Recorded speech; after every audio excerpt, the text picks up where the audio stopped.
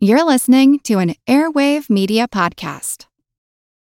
When you need mealtime inspiration, it's worth shopping Kroger, where you'll find over 30,000 mouth-watering choices that excite your inner foodie. And no matter what tasty choice you make, you'll enjoy our everyday low prices, plus extra ways to save, like digital coupons worth over $600 each week. You can also save up to $1 off per gallon at the pump with fuel points. More savings and more inspiring flavors make shopping Kroger worth it every time. Kroger, fresh for everyone. Fuel restrictions apply. Another day is here, and you're ready for it. What to wear? Check. Breakfast, lunch, and dinner? Check. Planning for what's next and how to save for it? That's where Bank of America can help. For your financial to-dos, Bank of America has experts ready to help get you closer to your goals. Get started at one of our local financial centers or 24/7 in our mobile banking app. Find a location near you at bankofamerica.com/talktous. What would you like the power to do? Mobile banking requires downloading the app and is only available for select devices. Message and data rates may apply. Bank of America N.A., member FDIC.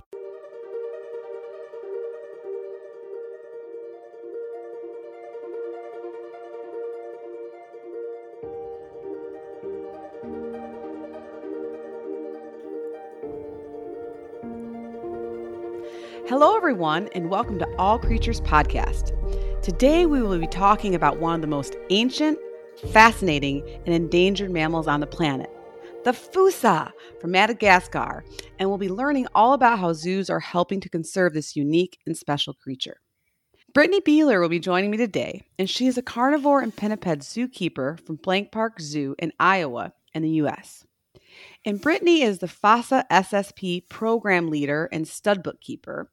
And SSP means Species Survival Plan, and she'll be talking about that today. And Brittany is also the Kinkajou stud book education advisor. As a keeper in my past life, I am so impressed with Brittany's work and commitment to conserving the Fossa and Kinkajous through zoo-supported stud books and species survival plans. So welcome, Brittany. Thank you for being here today and sharing your inspirational work and helping get us all excited about all things Fossa. Hello. Thank you so much for having me, and you're definitely making me blush a little bit. Hey, girl, you got some titles. That is, trust me, that from a zookeeper's point of view, those are impressive titles. You do a lot, and I'm just really happy that you'll take time out of your busy schedule to talk to us today about all these passion projects, besides obviously your zookeeping day job, but then also these passion projects that help push animal conservation forward within zoos. And so I'm really impressed by all your titles, and I can't wait to dive into them further. But before we do, you have to settle a debate between Chris and we're wondering, is it pronounced Fossa or Fossa? Yeah, so we get that question a lot. Neither way is incorrect. It just more depends on where you live. So most European countries are pronouncing it Fossa, so they only really put in one S occasionally, or if you were going to sound it out phonetically, it would be definitely Fossa. If you're going with the Madagascar pronunciation and then kind of what we've adapted to the Madagascar movie, you'll go with Fossa. And one of the reasons that we do say Fossa is so that we can connect people to that, because a lot of people don't know what they are. So as long as we can connect them with that name to the movie as well, it helps us build that connection with people, and then allows them to kind of understand what we're talking about. But either way is not incorrect, but mostly in the US you'll hear Fossa more than Fossa. Okay, Fossa. All right, because I naturally tend to lean more towards Fossa, but I'm a lifelong learner, and so I appreciate your wonderfully descriptive definition, and Fossa for today for sure. And so now, Brittany, as we dive into this interview, I was wondering if you could tell us a little bit about yourself and your background. Were you always an animal lover, or did you always want to be a zookeeper? And was there like an aha moment that solidified your love of all things animals? Yeah, so my zookeeper origin story, as I call it, actually, I got my bachelor's, and I'm from Ohio originally, so I went to Ohio Wesleyan University and received my bachelor's in zoology. I also received a master's at Miami University through the Advanced Inquiry program. That's the Dragonfly program. It's kind of a hybrid where you can work and also do school, which is really helpful when you're a zookeeper because you don't get a lot of time off. Once I graduated college, I kind of didn't know what I wanted to do. I just wanted to do something animal related. So I had worked in guest services at the Columbus Zoo and Aquarium, which is a great zoo. If you guys have never been, definitely go check it out. It's amazing. My roommate at the time was interning there, and I was like, that might be something fun to try. So I decided to try that while I was working full-time at, weirdly enough, an artificial insemination lab for bulls. So definitely want to. That is not weird. That is right up my alley. And that's actually kind of what I did with horses after I left zookeeping. So yeah. There you go. Yeah. I tried that. Wanted to be outside more, wasn't as into the lab work. But yeah, I went for my first day, just did dishes, typical intern stuff. And one of the keepers. Love it. Yes. Always that hard work there. One of the keepers asked if we wanted to medicate Ginger, a geriatric grizzly bear. And I was like, of course, that sounds amazing. So fed her Cosequin and yogurt on a spoon, and I was hooked. And I was like, she is my origin story. 7 years later, here we are, still zookeeping. Oh, well, thank you, Ginger. That's awesome. Yes, I love the zookeeper origin story. And I also want to give a shout out to your master's program. What was the name of it again? It's the Project Dragonfly at Miami University. They link through zoos. So I'll do a little plug for that just because it was an awesome program. They have the Advanced Inquiry Program, which is more of a local working through your community to help with conservation type efforts or education. And then they also have a global expeditions course where you do more of traveling and doing more global kind of looks at that. So it was a affordable master's. I really enjoyed it. Plus it was doable with my work schedule, which was super nice.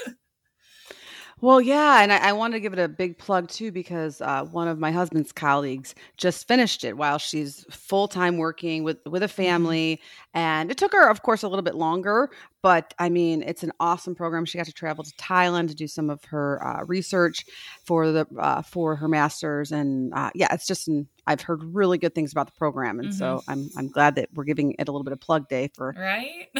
I'm glad we're giving a shout out today for our listeners for sure. So.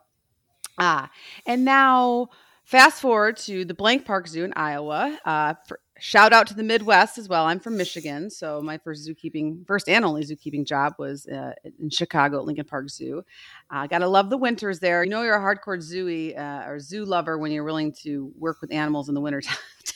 Through the snow, and I had to shovel snow and carry a blowtorch to open some locks. I'm not even kidding. Oh yeah, been there. So I was wondering if you could share with our listeners, Brittany, what your role is at the Blank Park Zoo and what are some of your favorite animals to care for and why?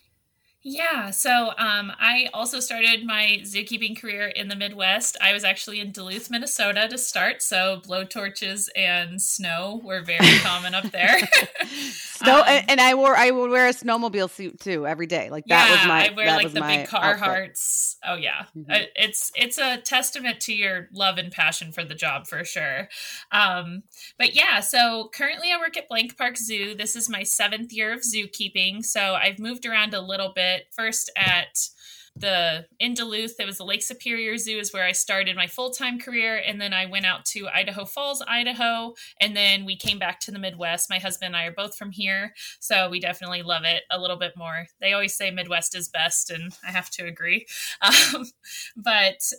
Yeah, so I work currently as a carnivore and pinniped keeper. So pinniped is fin-footed. So that is with sea lions and seals. And then the carnivore side, we have lions and tigers. We also have penguins under us, and then lemurs and gibbons. So it doesn't completely make sense with our titles, but we love the variety of it for sure. I do love working carnivores, especially small ones. Fossa have definitely been a interesting change to that. We had them at my previous facility, but not at my current one. So I've been missing out on my Fossa time, but I'm lucky enough that we're building a community with this, so I get a lot of extra pictures and stuff from other people. But my favorite species is probably lemurs to work with, which is really kind of interesting because I represent their predator in the SSP. So sort of interesting dichotomy there. Yeah, But, you're rooting for the underdogs. Yeah. Yeah. We're rooting for the whole thing, the whole ecosystem. Yes, I just true. love. So I just love the diversity of the species, how there's over 100 different species within the Persimmons. So I just love they're basically like a time capsule of evolution, and you can see it with each species depending on their niche their niche in the wild. So it's extremely interesting to learn about them and talk about them with people, but then also to throw in my little Fossa stuff as well if I'm talking about lemurs. So I get to kind of dip into both. But it's hard to pick a favorite because every zoo I've had a different favorite to work with and different individuals, but probably my hands down favorite have been lemurs.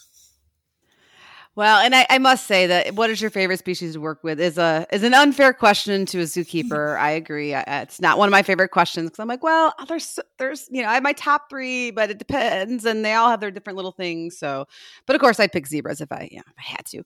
And just for our listeners out there, All Creatures Podcast did cover the behavior and physiology and conservation of red ruff lemurs in episode 128, and we also covered Fossas and episode 182 called Fossa Fun. And so those are great precursors probably to this podcast to help get you excited about a lot of the behavior and physiological facts and conservation status. But Brittany, we have not covered kinkajous. And so I want to dive into all things Fossa. But really quickly, can you give me your elevator pitch on why Chris and I should cover kinkajous on our podcast soon? Yes, so I took over as the education advisor for the Kinkajou SSP at the time. It was 2018, so it was kind of earlier in my career, and I just really always wanted to be involved in animal programs and thought they were really cool and kind of your front line to conservation. So Kinkajous are also known as honey bears. They are a small South American, technically carnivore, but most of the time they are more omnivores where they're eating a lot more fruit. They do have a sweet tooth, which the honey bear gets its name that way. They have a 13 centimeter long tongue that they actually use to get into flowers. So they are a very important pollinator. So that's one of my favorite fun facts is that not all pollinators are bugs. They do. Black and white lemurs are also pollinators, but kinkajous they reach down to get the pollen, they get the pollen on their face, and then they go to the next flower. So they're actually really important pollinators for South America. The other thing that is really cool, and I'll plug this because there's been a lot of work on this as well, is we have been developing an animal ambassador guideline for kinkajous so that when they are used as animal ambassadors, which they're doing like shows and presentations and things like that, we are actually creating guidelines to allow people to have those at their zoos and have more resources on that. So that's been kind of a 2-year project that we've been working on that is almost done. Luckily, it has been a labor of love for sure. But so they're an awesome species to have as ambassadors, awesome species just to represent. And during your pollinator weeks, they are a great kind of animal that people don't expect. They can also live as multi-species. We had ours with a sloth. So that was kind of fun because you got like the wild high energy versus a sloth. So it was a dichotomy for sure. But my elevator pitch is always that they are very interesting. They also give you a lot of good messaging for the pet trade. If you remember back in the day, Paris Hilton owned a kinkajou, and that was her exotic pet of choice. So we highlight a lot on like the social media aspects of how the pet trade is damaging to these animals and things like that. So they offer a lot of conservation messages that you probably wouldn't expect with just such a small animal that a lot of people have never heard of. So they're very cute too. So definitely a appealing animal that way, but they're just a really interesting species, prehensile tail. They're just really cool. I mean, I can go on and on about so many different animals as to why I just love them, but they're a really cool animal that you don't expect has so many cool aspects to it. And it's just a very interesting animal that a lot of people have never heard of that they might recognize if they ever saw Paris Hilton in that era. Yeah. Well, Brittany, your elevator pitch sold me. Chris, if you're listening, we'll put it on the books for the next couple months because I'm definitely curious now because I don't know a lot about them. I never worked with them. So yes. So great job on that. But switching gears back to the Fossas, can you give our listeners a little bit of background on what they are, what they look like, but more importantly, when you used to work with them at your previous zoo, what was it like to care for them? Or do you have a favorite like Fossa interaction story to share with the listeners? Yeah, so Fossa are basically the primary carnivore on the island of Madagascar. They have a kind of interesting body type. They kind of look like a mix between like a cat and a weasel and some other, like a little bear kind of, but they're actually part of the civet family. So similar to like, kind of like mongoose, you have like genets, things like that. They are the only animal inside their genus. So, like you mentioned before, they are a prehistoric animal, but they also have a lot of amazing adaptations for their main food source, which is lemurs. So lemurs live in trees predominantly, and they're pretty fast, can maneuver pretty well. These animals are amazingly adapted to be able to hunt lemurs, which allows them to also be an amazing animal to have in captivity because they are so active, so agile, so investigative. They're basically the size of a house cat with the personality of a lion. They have no natural predators, so they are not bothered by most things. They're very interested in enrichment. They're very food driven. They're very intelligent. You can do a lot of training with them that you can do on big cats. So voluntary blood draws, x-rays, you can do voluntary nail trims, you can do eye drops. These animals are extremely intelligent, extremely food motivated. So they allow keepers and caregivers of these animals to have these amazing experiences with a animal that's in a smaller package. So I always am super interested in having keepers kind of experience them because every keeper that I've met that has worked with them is obsessed with them. So they're just that animal that steals your heart when you never expect them to. Oh, that's so cool. Yeah, I obviously didn't work with them. Not a ton of zoos have them. If you am I correct in saying that? Yeah. So in the AZA, which is the Association of Zoos and Aquariums, we have 20 zoos that represent them currently. And in that population, we actually have 37 individuals. So it's a very small population. I will do a shout out because they did do a press release. We did have 3 pups this year at Abilene Zoo. So the first time in 5 years. So we're very excited. We're very proud of them there and the hard work that they put into breeding. It's their first go at breeding. So we're super excited about that. And then in a mix of AZA and non-AZA zoos, we have 28 facilities with 51 individuals. So we do have some represented outside of AZA as well. But yeah, it's a smaller number compared to a lot of other species that people know more about, I would say. So a lot of people don't even know what a Fossa is, and let alone have seen one. So we are definitely on the lower end, but we do have good representation and very reliable facilities that are very interested in continuing representation. So we're very happy about that, but always would like to boost our numbers, which is one of the reasons why we're talking today.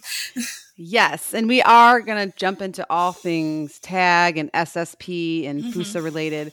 But really quick, I do want to give a big shout out to Blank Park Zoo, where you currently work. And I was hoping you could just touch a little bit on Blank Park Zoo's background and how their education/conservation role has grown over the years.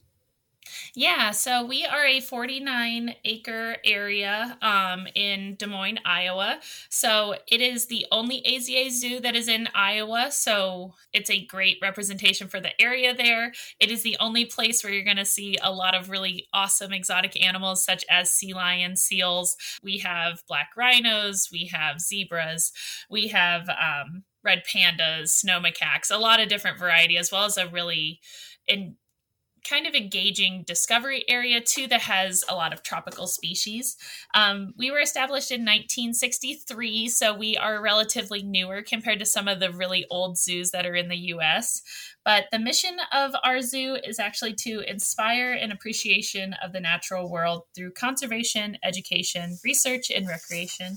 So a kind of all-encompassing message.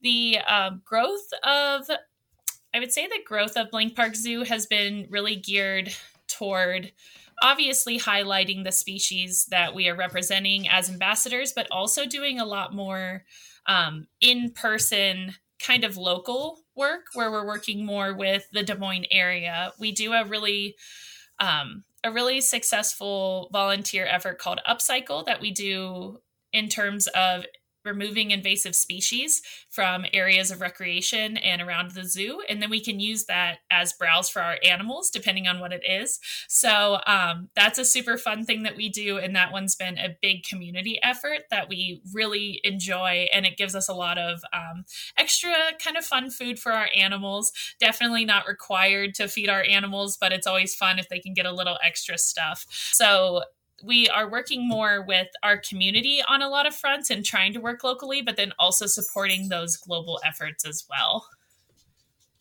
Awesome. Yes, I know the Blank Park Zoo is really progressive, and I always love going to conferences and hearing about what you guys are doing there. So keep up the great work. And obviously they have wonderful keepers like yourself working there. So that's always a bonus. And now talking about Fossas, we have to highlight that they are definitely endangered in the wild in Madagascar. Mm-hmm. And I know that you fell in love with them by being able to interact with them on a very intimate level as a keeper and seeing how trainable and intelligent they are. And I was wondering if you could talk about what their ecosystem role is in Madagascar and why they should care about Fossas not becoming extinct in Madagascar, and also what are some of the threats and why are they endangered in the wild? Yeah, so according to the IUCN, they are listed as vulnerable, and I would take that with a grain of that's salt. Good. Yes. Oh, okay. Oh, darn. Salt, I was like, yes.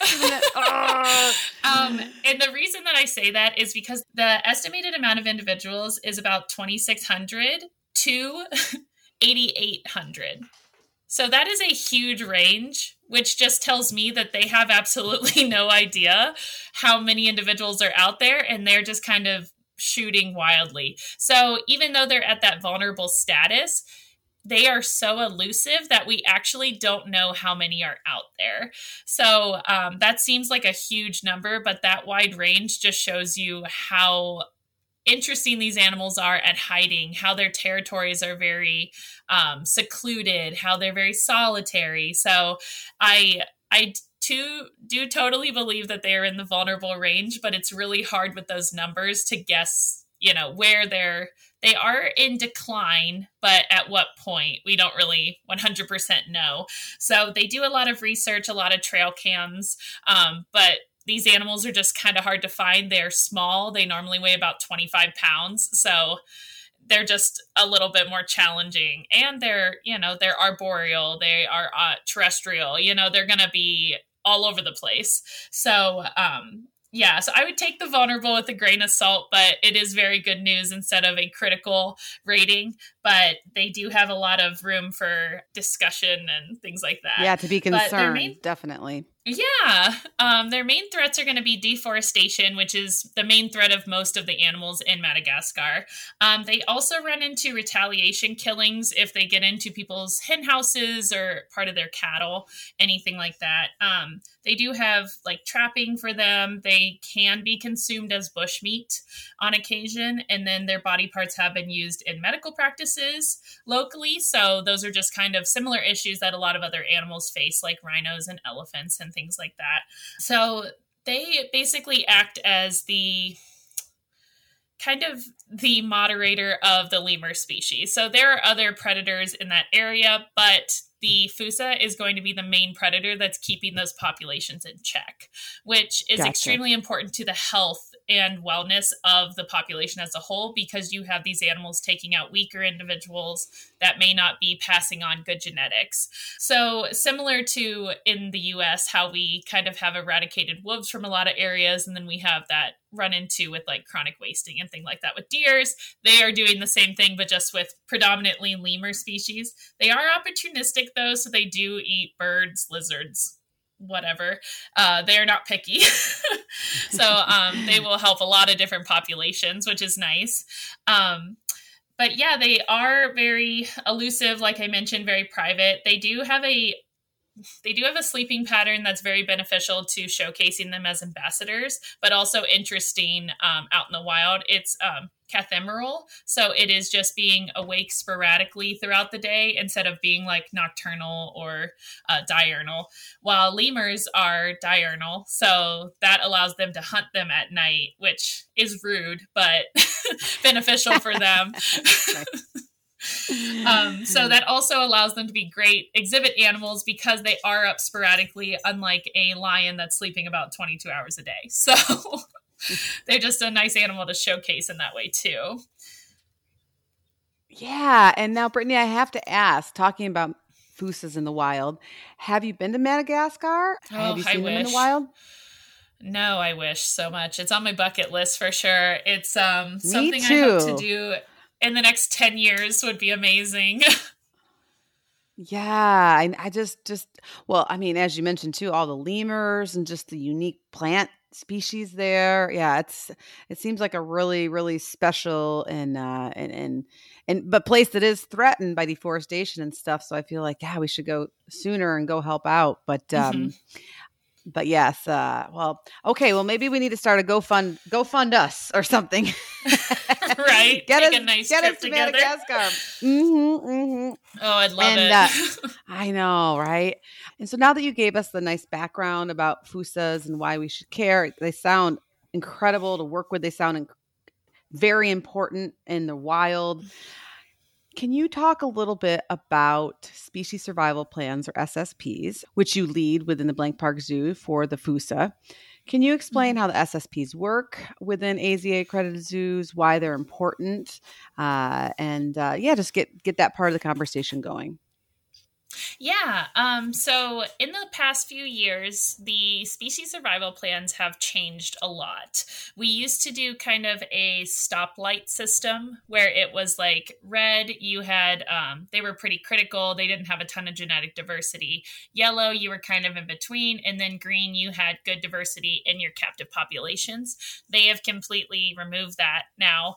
And they have now listed it more as signature SSPs, provisional SSPs, and stud books. So how my title for Kinkajou has moved from Kinkajou SSP Education Advisor, now we are Kinkajou Stud Book Education Advisor. And it's because they set up different parameters to allow the SSPs to be evaluated on their sustainability within the captive population. So at first, you had over 400 different SSPs, and sometimes you only had 9 individuals represented in that SSP, just because of how breeding or these animals came in from different ways, and now we're trying to make a system for them. But those particular entities are not successful and not sustainable. So the AZA was dedicating money and resources toward things that, in a very sad term, are kind of a sinking ship.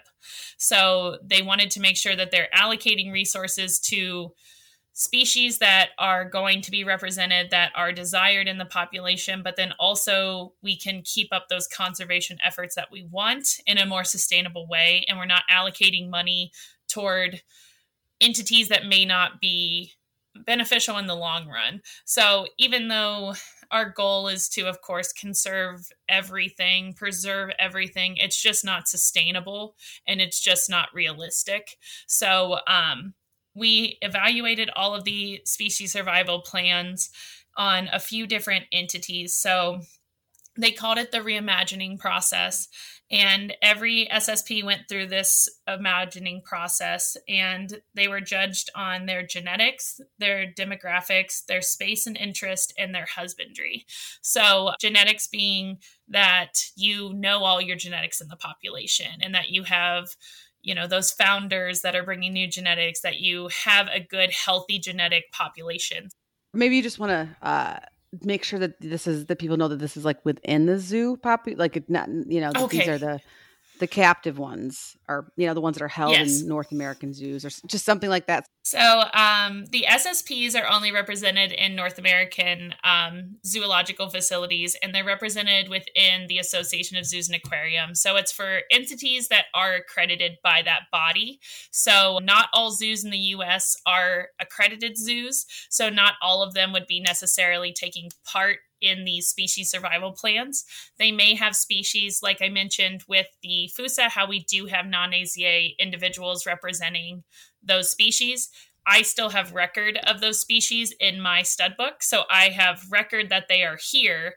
They just may not be as participating, and they can become sustainability partners, things like that. So they, just at first with the SSPs, we were able to really utilize more non-AZA zoos. But at this point, they're trying to allocate those resources just primarily to AZA zoos. So if that's kind of the flow that they're transitioning to, because they realize there's a lot of unknown in the zoological community with these non-AZA facilities. Sure, the inbreeding, or they just don't know their genetics. Mm-hmm. Yeah, so a great example is how kinkajous, a lot of them that are in the population will come to us from the pet trade. So we do not know their genetics. We don't know where they came from. There are sanctuaries for them. We just cannot keep track of where these animals came from, who they're related to. So they're kind of unfortunately lost in terms of breeding and keeping up those genetics. So even though we can acknowledge that those are part of the population, we can't actually use them to make our population stronger. So that is kind of one of the reasons why genetics is very important in this reimagining process. So luckily for us, we know all of our genetics. We know where everybody came from. Fossa are not a high pet trade animal because they will tear you up. So they are definitely not on the docket for that. They're a fierce predator, and a lot of people, one, don't know what they are, but then two, do not want those in your house. Right. So genetics for us is positive, which is awesome. Demographics for us, so it's kind of your birth to death ratio within your population. We had about 5 years of no breeding, and it was due to COVID, it was due to space, things like that.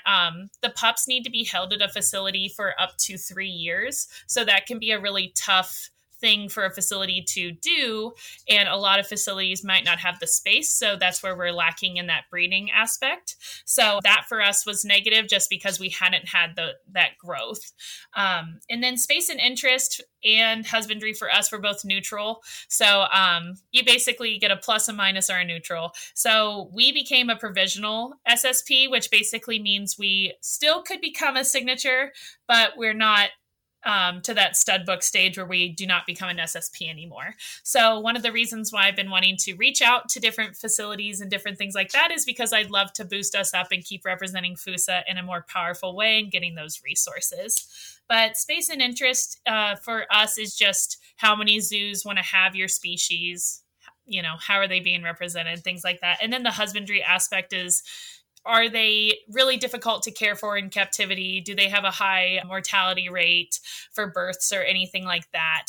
Or do they have a ton of health problems that people don't want them there because they cost a lot of money, kind of thing? So it's kind of all of those factors are going to these decisions to reevaluate the SSPs. So, and that's a very new process. It's been within the last 2 years. So if it sounds unfamiliar, it is new. So a different change for sure.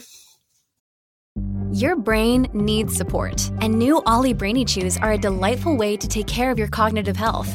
Made with scientifically backed ingredients like Thai ginger, L-theanine, and caffeine, Brainy Chews support healthy brain function and help you find your focus, stay chill, or get energized. Be kind to your mind and get these nootropic chews at olly.com. That's OLLY.com. These statements have not been evaluated by the Food and Drug Administration. This product is not intended to diagnose, treat, cure, or prevent any disease.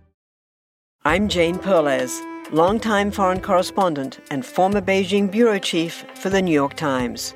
I've been a foreign correspondent in lots of places: Somalia, Indonesia, Pakistan, but nowhere as important to the world as China. I mean, China is not dropping anti-democratic paratroopers into Montana.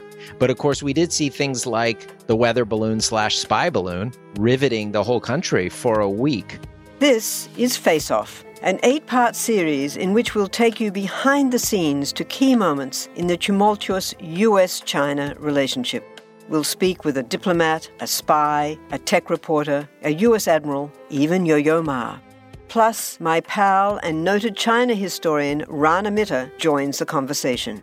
We'll look at what's driving the two nations apart and explore whether anything can help bring them back together. Face Off launches April 9th.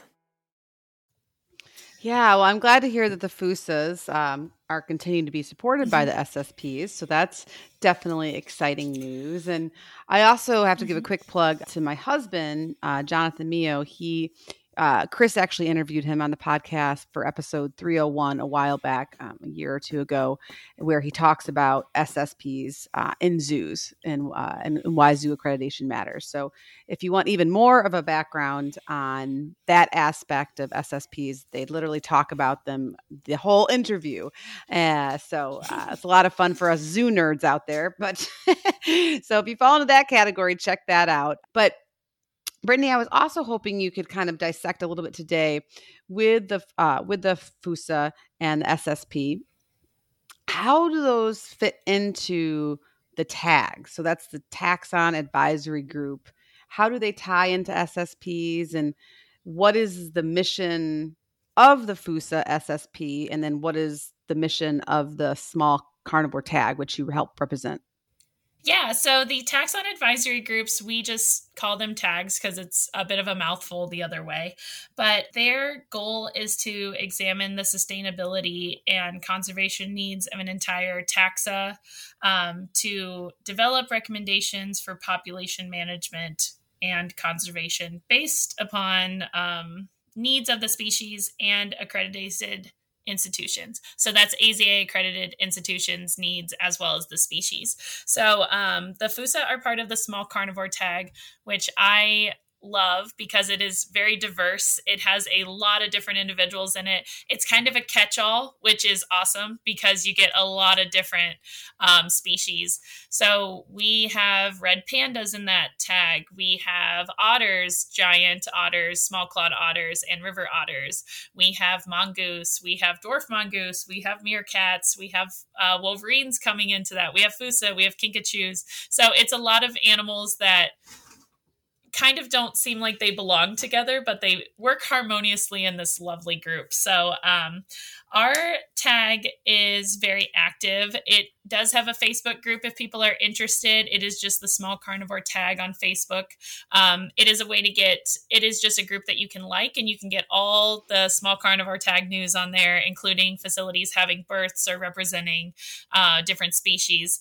And then the goals of each SSP are a little different. The black-footed ferret is part of our tag as well, and they're kind of our best version of a local success story with the breeding and reintroduction of that species. So their goals are a little different than my goals, for example, because I'm not trying to release Fossa back into the U.S. So I don't work with Fish and Wildlife, but they do. Can you imagine if you ever Fossa's running around? Right. No. But when and if you ever get to release them back into Madagascar, you got to be part of that team. All right. I will go fund you for that. Yes. Right. Me and the European team will be there for sure. Mm-hmm. Mm-hmm. But yeah, so we have different goals. For my goal currently in our species is predominantly to increase representation and increase awareness of them, to also then build that love and compassion so that when these things come up in Madagascar, you are more willing to be active as a supporter or if you can fundraise things like that to help protect those environments so that these animals do not become completely endangered.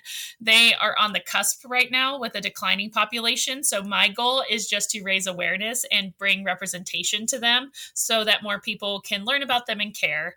Because as you know, as a zookeeper, people do not care about something if they've never seen it. So if you can engage people with their hearts in this animal, they will start to care outside of the zoo as well. So that's my current goal, because we have a smaller population and we just want to increase the love and just pure joy that these animals give us. As zookeepers, we want to pass that along to our guests as well.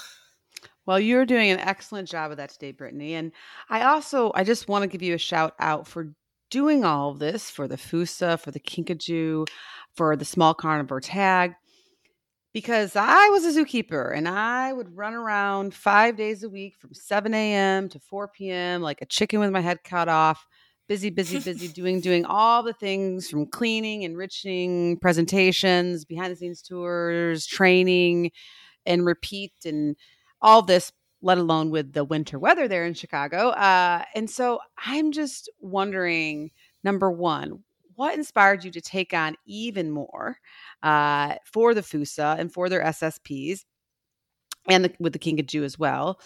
And if you could just explain to our listeners, is this a volunteer position, a passion project? How much time does it require? And yeah, if you could just touch on that a little bit. Yeah, so every SSP is different with how much time it requires and kind of how much you have to put into it. So this is a volunteer project. It is definitely a highly passionate project. It's a way for me specifically to take an active role in the zoo field, which as a zookeeper, you're obviously doing, but you're not making a huge impact all the time outside of your own facility. So this has been something that I've always wanted to do, is be involved in an SSP, because I just really enjoy what they represent. So that has been a big goal for mine ever since I started. But yeah, so the time that I'm putting into this is all outside of work. It's definitely a weekend thing. I call it my hobby right now because it takes up a time that probably a hobby would at this point. But yeah, it is going to conferences. It is talking with a lot of facilities, getting their needs met, making transfers, putting out birthing and transfer plans potentially every year, depending on your species. But once my certain timeline right now is kind of busy because I'm trying to reestablish something. While if I had taken over an SSP that was already, like if I took over the Red Panda SSP, they are a signature SSP. They have a great representation. It would not be nearly as much work, but I'm also not putting in as much work as, say, the Wallaby SSP that one of my coworkers has, where she has just all sorts of crazy things, and she has like over 200 individuals, and it just sounds insane. So I'm happy to have a smaller population currently to like build up, because this is my first opportunity to actually have my own program. But it has been exciting, and my biggest goal of this is to build a community around Fossa, which is also why I'm super happy that you are down with me promoting them, because I want people to learn about them more and be in love with them like I am. But also, we've built a community with a Facebook group. We're trying to build a community with kind of bonding those keepers together, because as you probably know from being a zookeeper, it can be a very compassion fatigued environment. You are putting a lot of your heart into everything, and sometimes it's not going to be reciprocated in the way that you want, depending on how you receive praise, how you receive accomplishments. So my main goal was to recognize the hard work that Fossa keepers are doing and that these institutions are doing, and how much that we as the Fossa SSP, as well as the species as a whole, appreciate what they do. And I want them to feel like their work is being acknowledged. So we built a Facebook group for Fossa keepers where they can share things. They can come on and meet other people. If we transfer an animal, they can stay connected that way. We try to highlight different training accomplishments. We highlight different facilities for the awesome things that they do. So we are really trying to build a positive community for Fossa keepers as well as institutions to connect them, because it can be really tough as a keeper in general, but especially as a keeper of an animal that nobody's heard of, to really build that recognition and that amazing talent that these keepers have to be able to do this awesome training, to be able to make these big impacts. And I'm a big person that wants to, I have to be acknowledged for things that I do. So I need somebody to tell me that I'm doing a good job. So I am offering that to other people because I know that that's a critical, important part for me. And that's how I want to run my SSP, is as a collaborative effort, even if I'm the one leading it. Oh, no, Brittany, I love that. You just struck a chord with me because I was a Grevy zebra keeper, and those guys are endangered. And I know there's an SSP for them, but there wasn't. This was so many years ago. There wasn't Facebook or these connections. And I'll never forget when I got one of the female zebras. We had her for about a year, and she was just very wild and very shy. After 1 year of me working with her through protected contact and using operant conditioning, positive reinforcement training, 1 year of working with her, granted 5 minutes a day, a couple times a week, but still 1 year for that mare to come and take a treat out of my hand.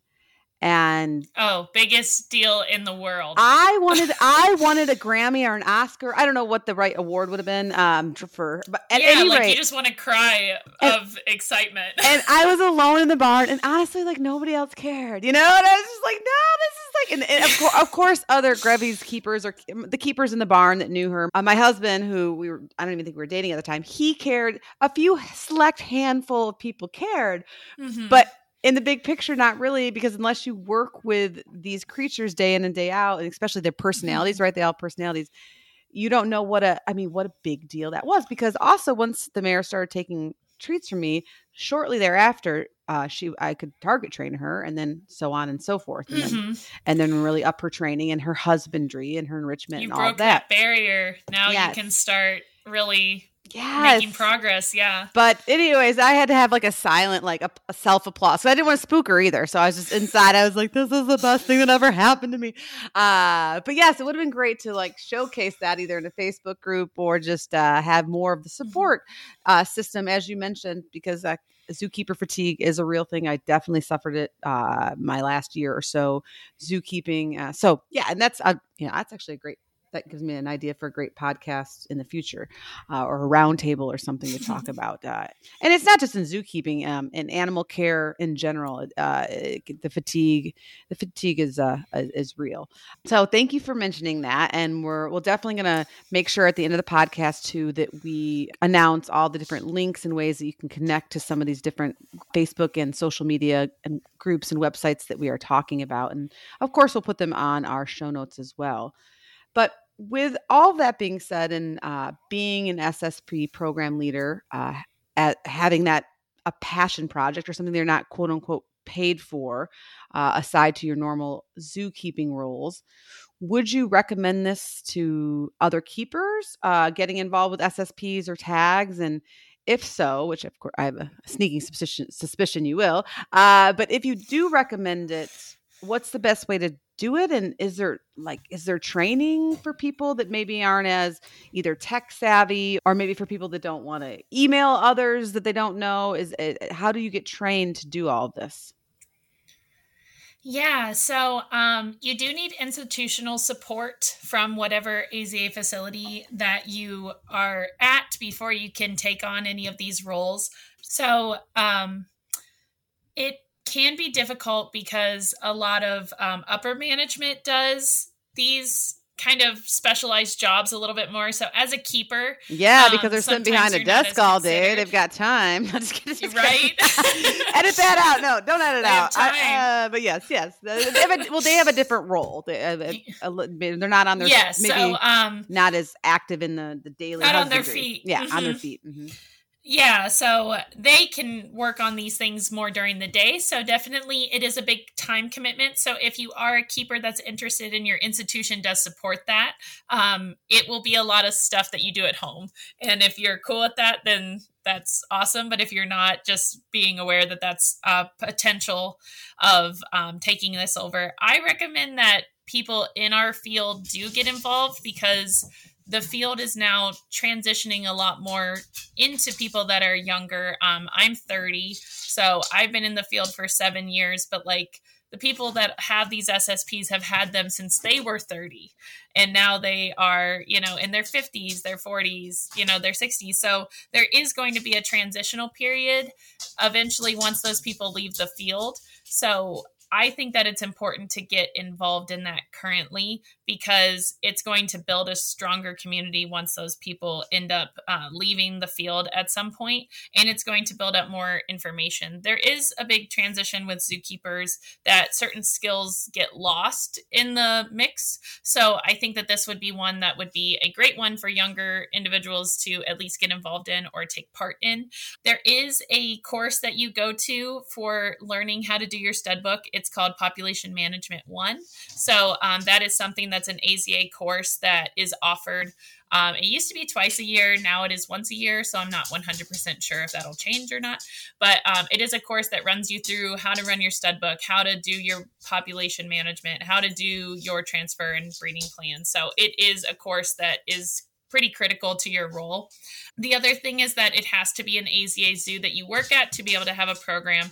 So that's one of the contingencies on it. For people, sorry if you can hear the clicking. Hey. We love all animals here, All nails. Creatures Podcast. Yes. It's it sounds like a fun sorry companion. If you can hear nail clicking. Yes, they're wrestling right next to me, of course. So they have to be in the room at the same time. But something that a lot of SSPs need help with currently, including tags, is that almost all of the animal care manuals are being updated and reviewed.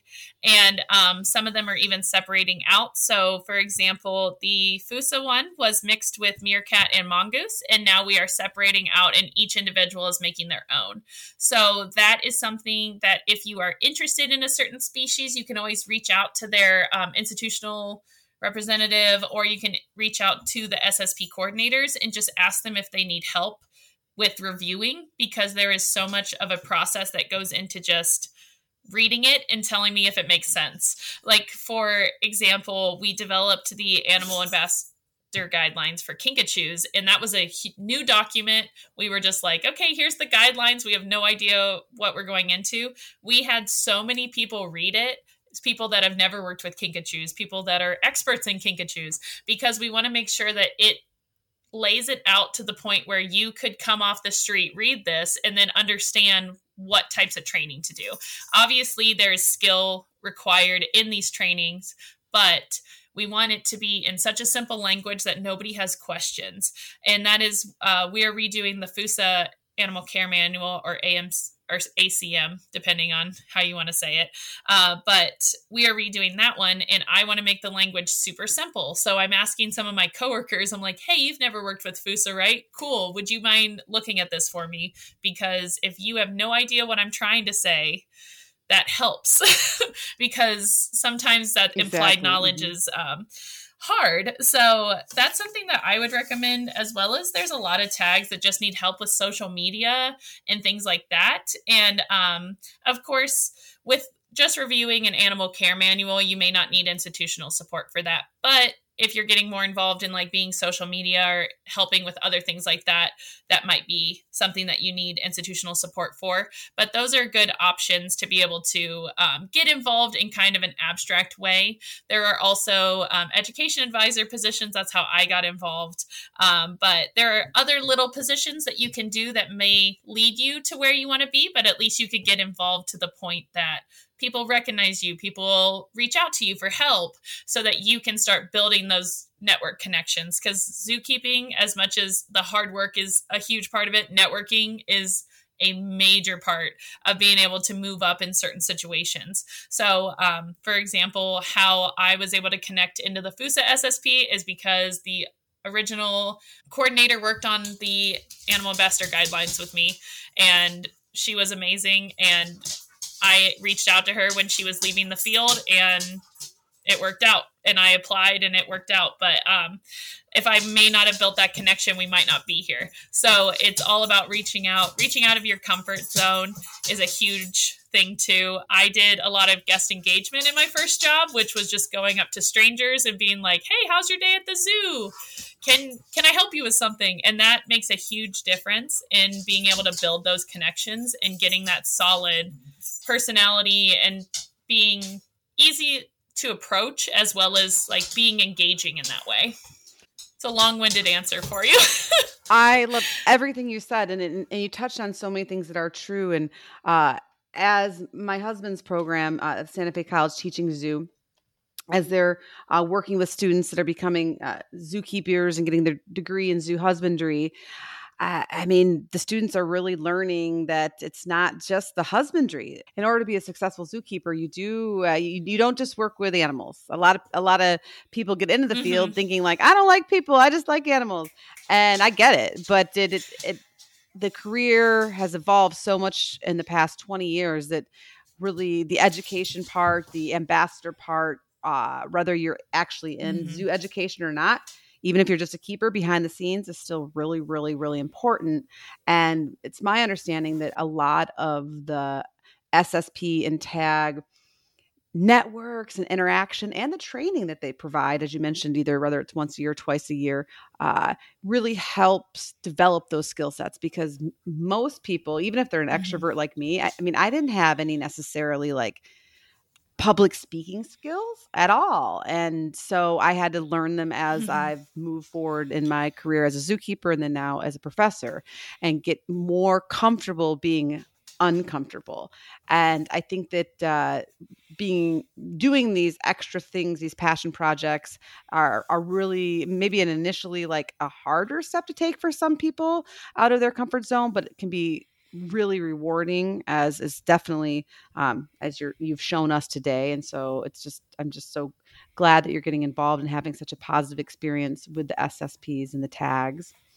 And so, Brittany, I'm hoping that as your Fossa population grows, your stud book grows, more AZA accredited institutions are going to need to house Fossas, right? As the population grows. So I wondered if you could help advocate for why zoos and zookeepers that are listening, why should they want to participate more in the Fossa SSPs or get them at their institution? Yeah, so my main thing that I like to build into any type of Fossa exhibit is how we can frame the ecosystem in which Fossas live and why this ecosystem is important. It is a very diverse area.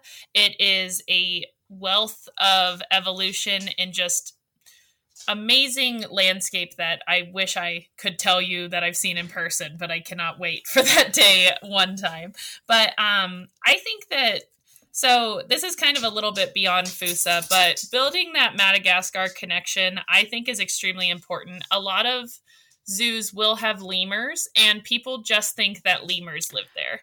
So that is a really tough disconnect where they don't think that other species live there, and they just go, oh, I saw the Madagascar movie, it's lemurs, you know? So the country of Madagascar as a whole is one of the poorest countries in the world. Most of the individuals there, about 75%, only live on about $1.90 of US money a day, which is absurd to think about with us in our privileged society. So it's definitely, when you see a place and all you think of is lemurs, you're missing out on all of the shareholders, you're missing out on the struggles, you're missing out on those environmental impacts that affect all of us. This country, it has 25.6 million people, which is insane to think about as like the third biggest island in the world. Yeah, crazy. Which 3/4 of the population are below the poverty line. So what I've noticed when talking to people about lemurs or talking to people about Fossa is that there is a lot of that direct, like, how could they be hunting this animal? Deforestation is awful. How are they doing this to this species? And I think that empathetic disconnect can really be built with a Fossa and lemur exhibit and educational graphics that do display the environment and how the shareholders of that environment interact with those species. It is a huge thing. I focused on it heavily in my master's because it was just something that I've noticed, especially in the US with how we talk about wolves. That is another way that we're like, oh, those ranchers, how dare they, but it's like, okay, from the rancher point of view, you're losing money. This is your livelihood. Same thing in Madagascar. So you have these people that are having to go out in the forest and trap animals to be able to eat, or you can sell a lemur for $10,000 into the pet trade and be able to feed your family. There is a huge disconnect with how we view these species and the environments that they live in versus us here and how we view those species when they're in a captive situation. I think my personal view is just that with these two animals next to each other, you branch out people's minds about the island in general and how the ecosystems work, as well as you are creating a support system for both lemurs and Fossa by educating people on the foundations that will support lemur conservation, will support the Madagascar people, because the way that we save these species is by helping the people there not be so desperate to have to, unfortunately, take up farmland from these deforested areas. It is a huge cycle. It's not just about lemur conservation. It's not just about Fossa conservation. It's not just about a specific bird that lives there, or the Tenorix. It is that the people don't have options in which they are then impacting the ecosystem. Similar to us, we do the same thing in the US, but we just don't see the impacts as aggressively in a zoo because we don't represent native species as much, and our native species aren't in that same kind of desolate strait. So in terms of Fossa, they're an amazing species. They are very interactive with enrichment. They're a great charismatic animal. Anyone that has seen one loves them, but more than that, they have a deep-rooted responsibility to help you understand how other ecosystems live and build that empathy for both animal and person.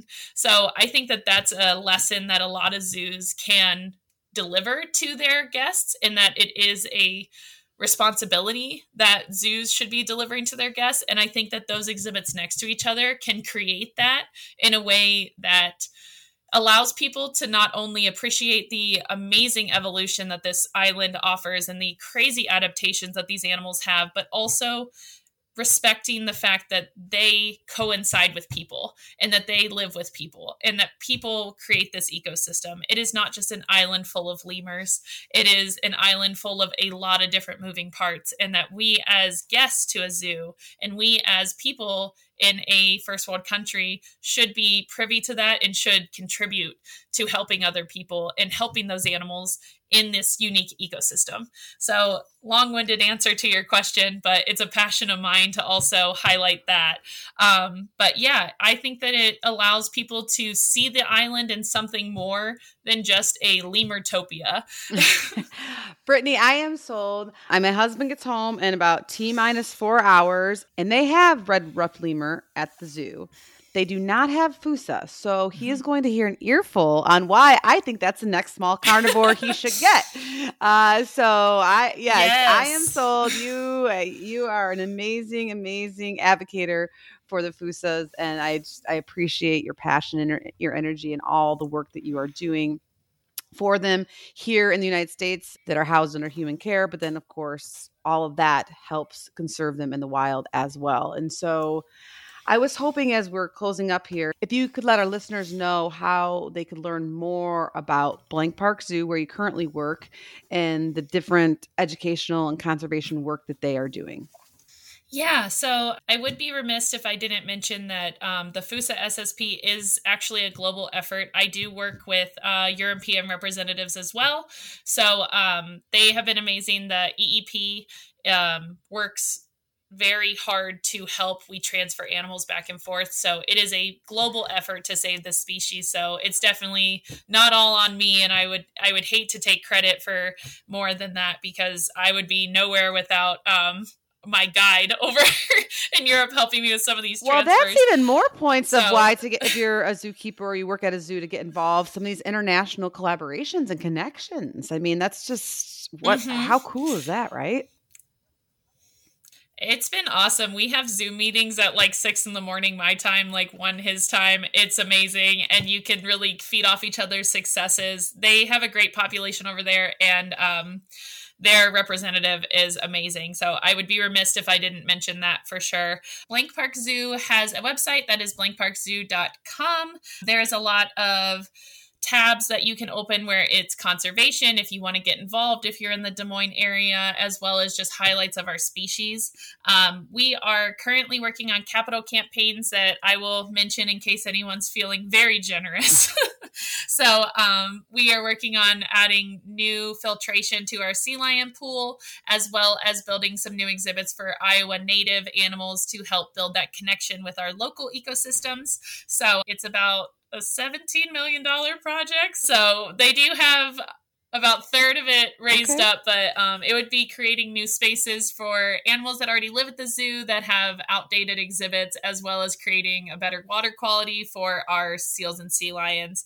A lot of seals and sea lion facilities that are a little bit older never actually thought that salt water was necessary for them, and it isn't necessary for them to live, but it is more beneficial. So that's something that we're hoping to add, and then adding better spaces for our river otters, bald eagles, and having a mystery other species that I don't know if I'm allowed to say, but it'll be. Oh no, don't tell us. Keep really keep the suspense. I love that. Yeah, keep it on the toes.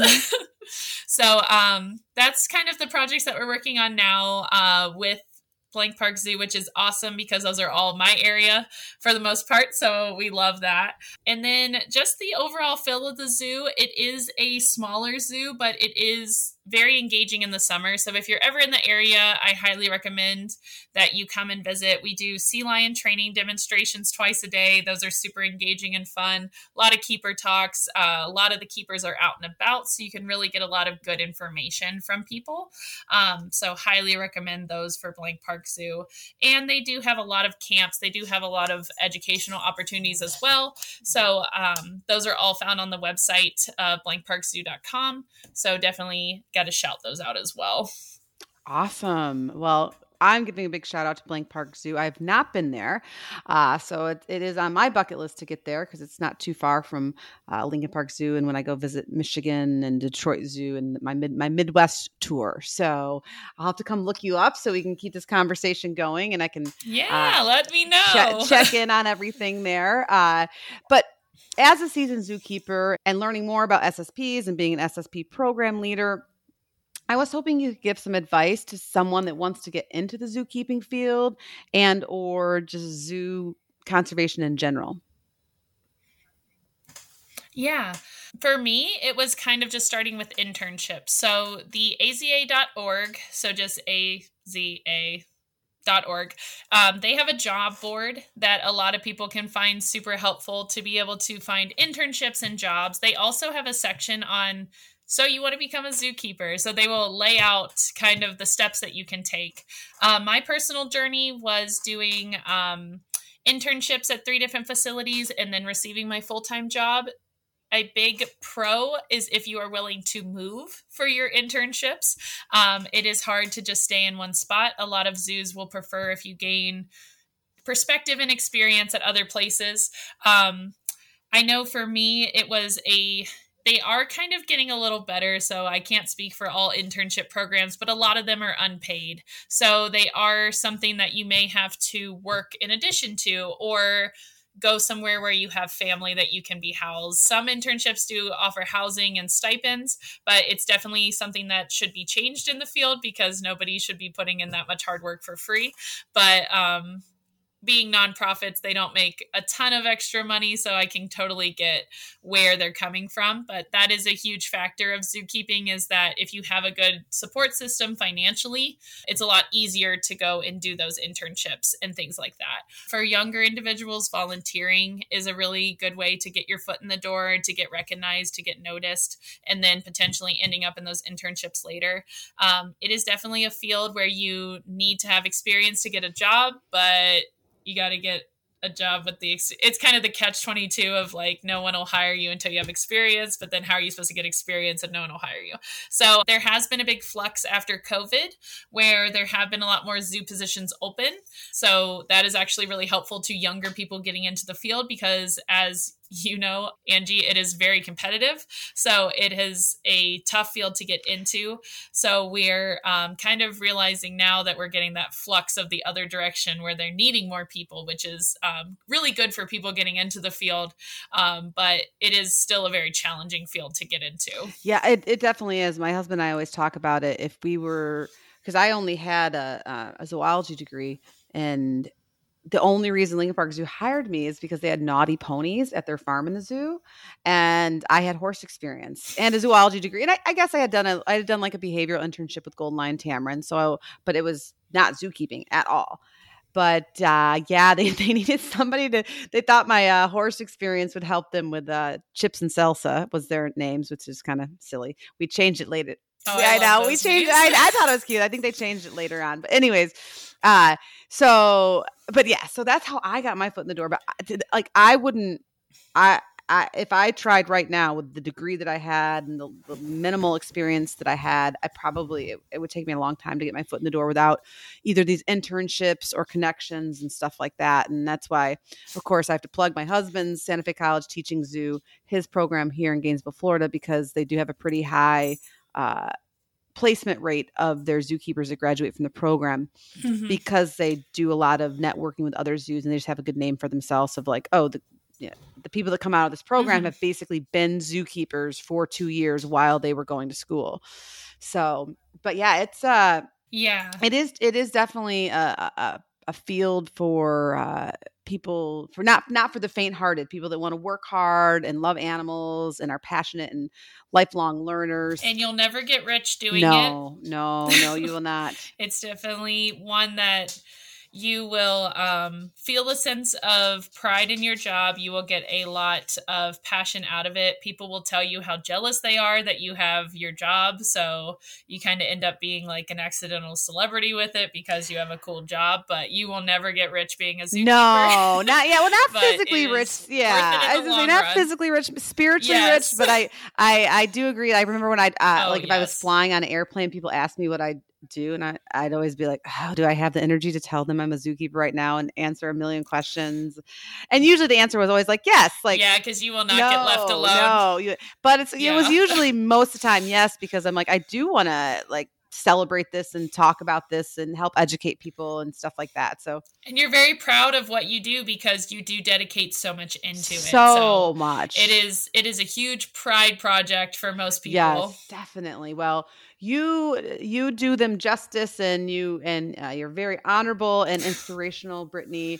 I'm just super impressed with everything that you're doing, not only as a keeper at Blank Park Zoo, but also for the Fossas, for the Kinkajous, and just for being on here today, being willing to share your story to help inspire and educate people, because it takes a lot of time and a lot of energy, and you do it very well, and you're very passionate, and it's contagious for me, and I hope it is, or I'm assuming it is for our listeners as well. So thank you so much for being here and chatting with me all about Fossas, SSPs, tags, life as a zookeeper.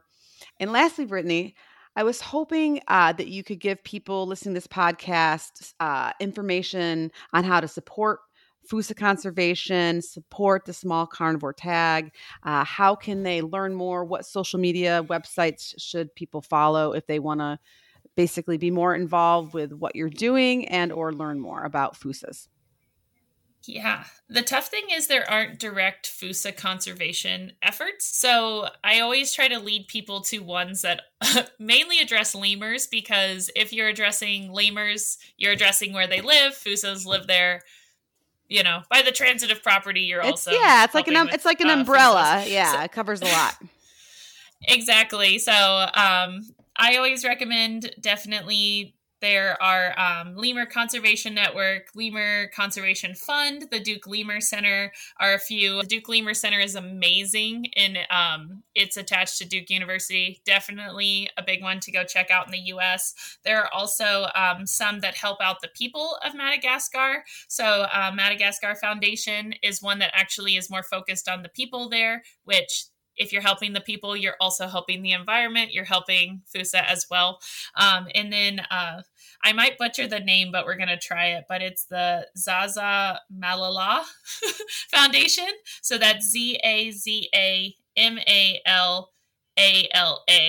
Foundation Madagascar. And that one is more of a protection of forests and helping to fight deforestation as a foundation, which is extremely important because these animals live in those forests. There's only about 3% of the West Madagascar forest remaining, and that is a critical point that a lot of animals are going to be affected by that. So that is another one that you can reach out to, donate. There are also ecotourism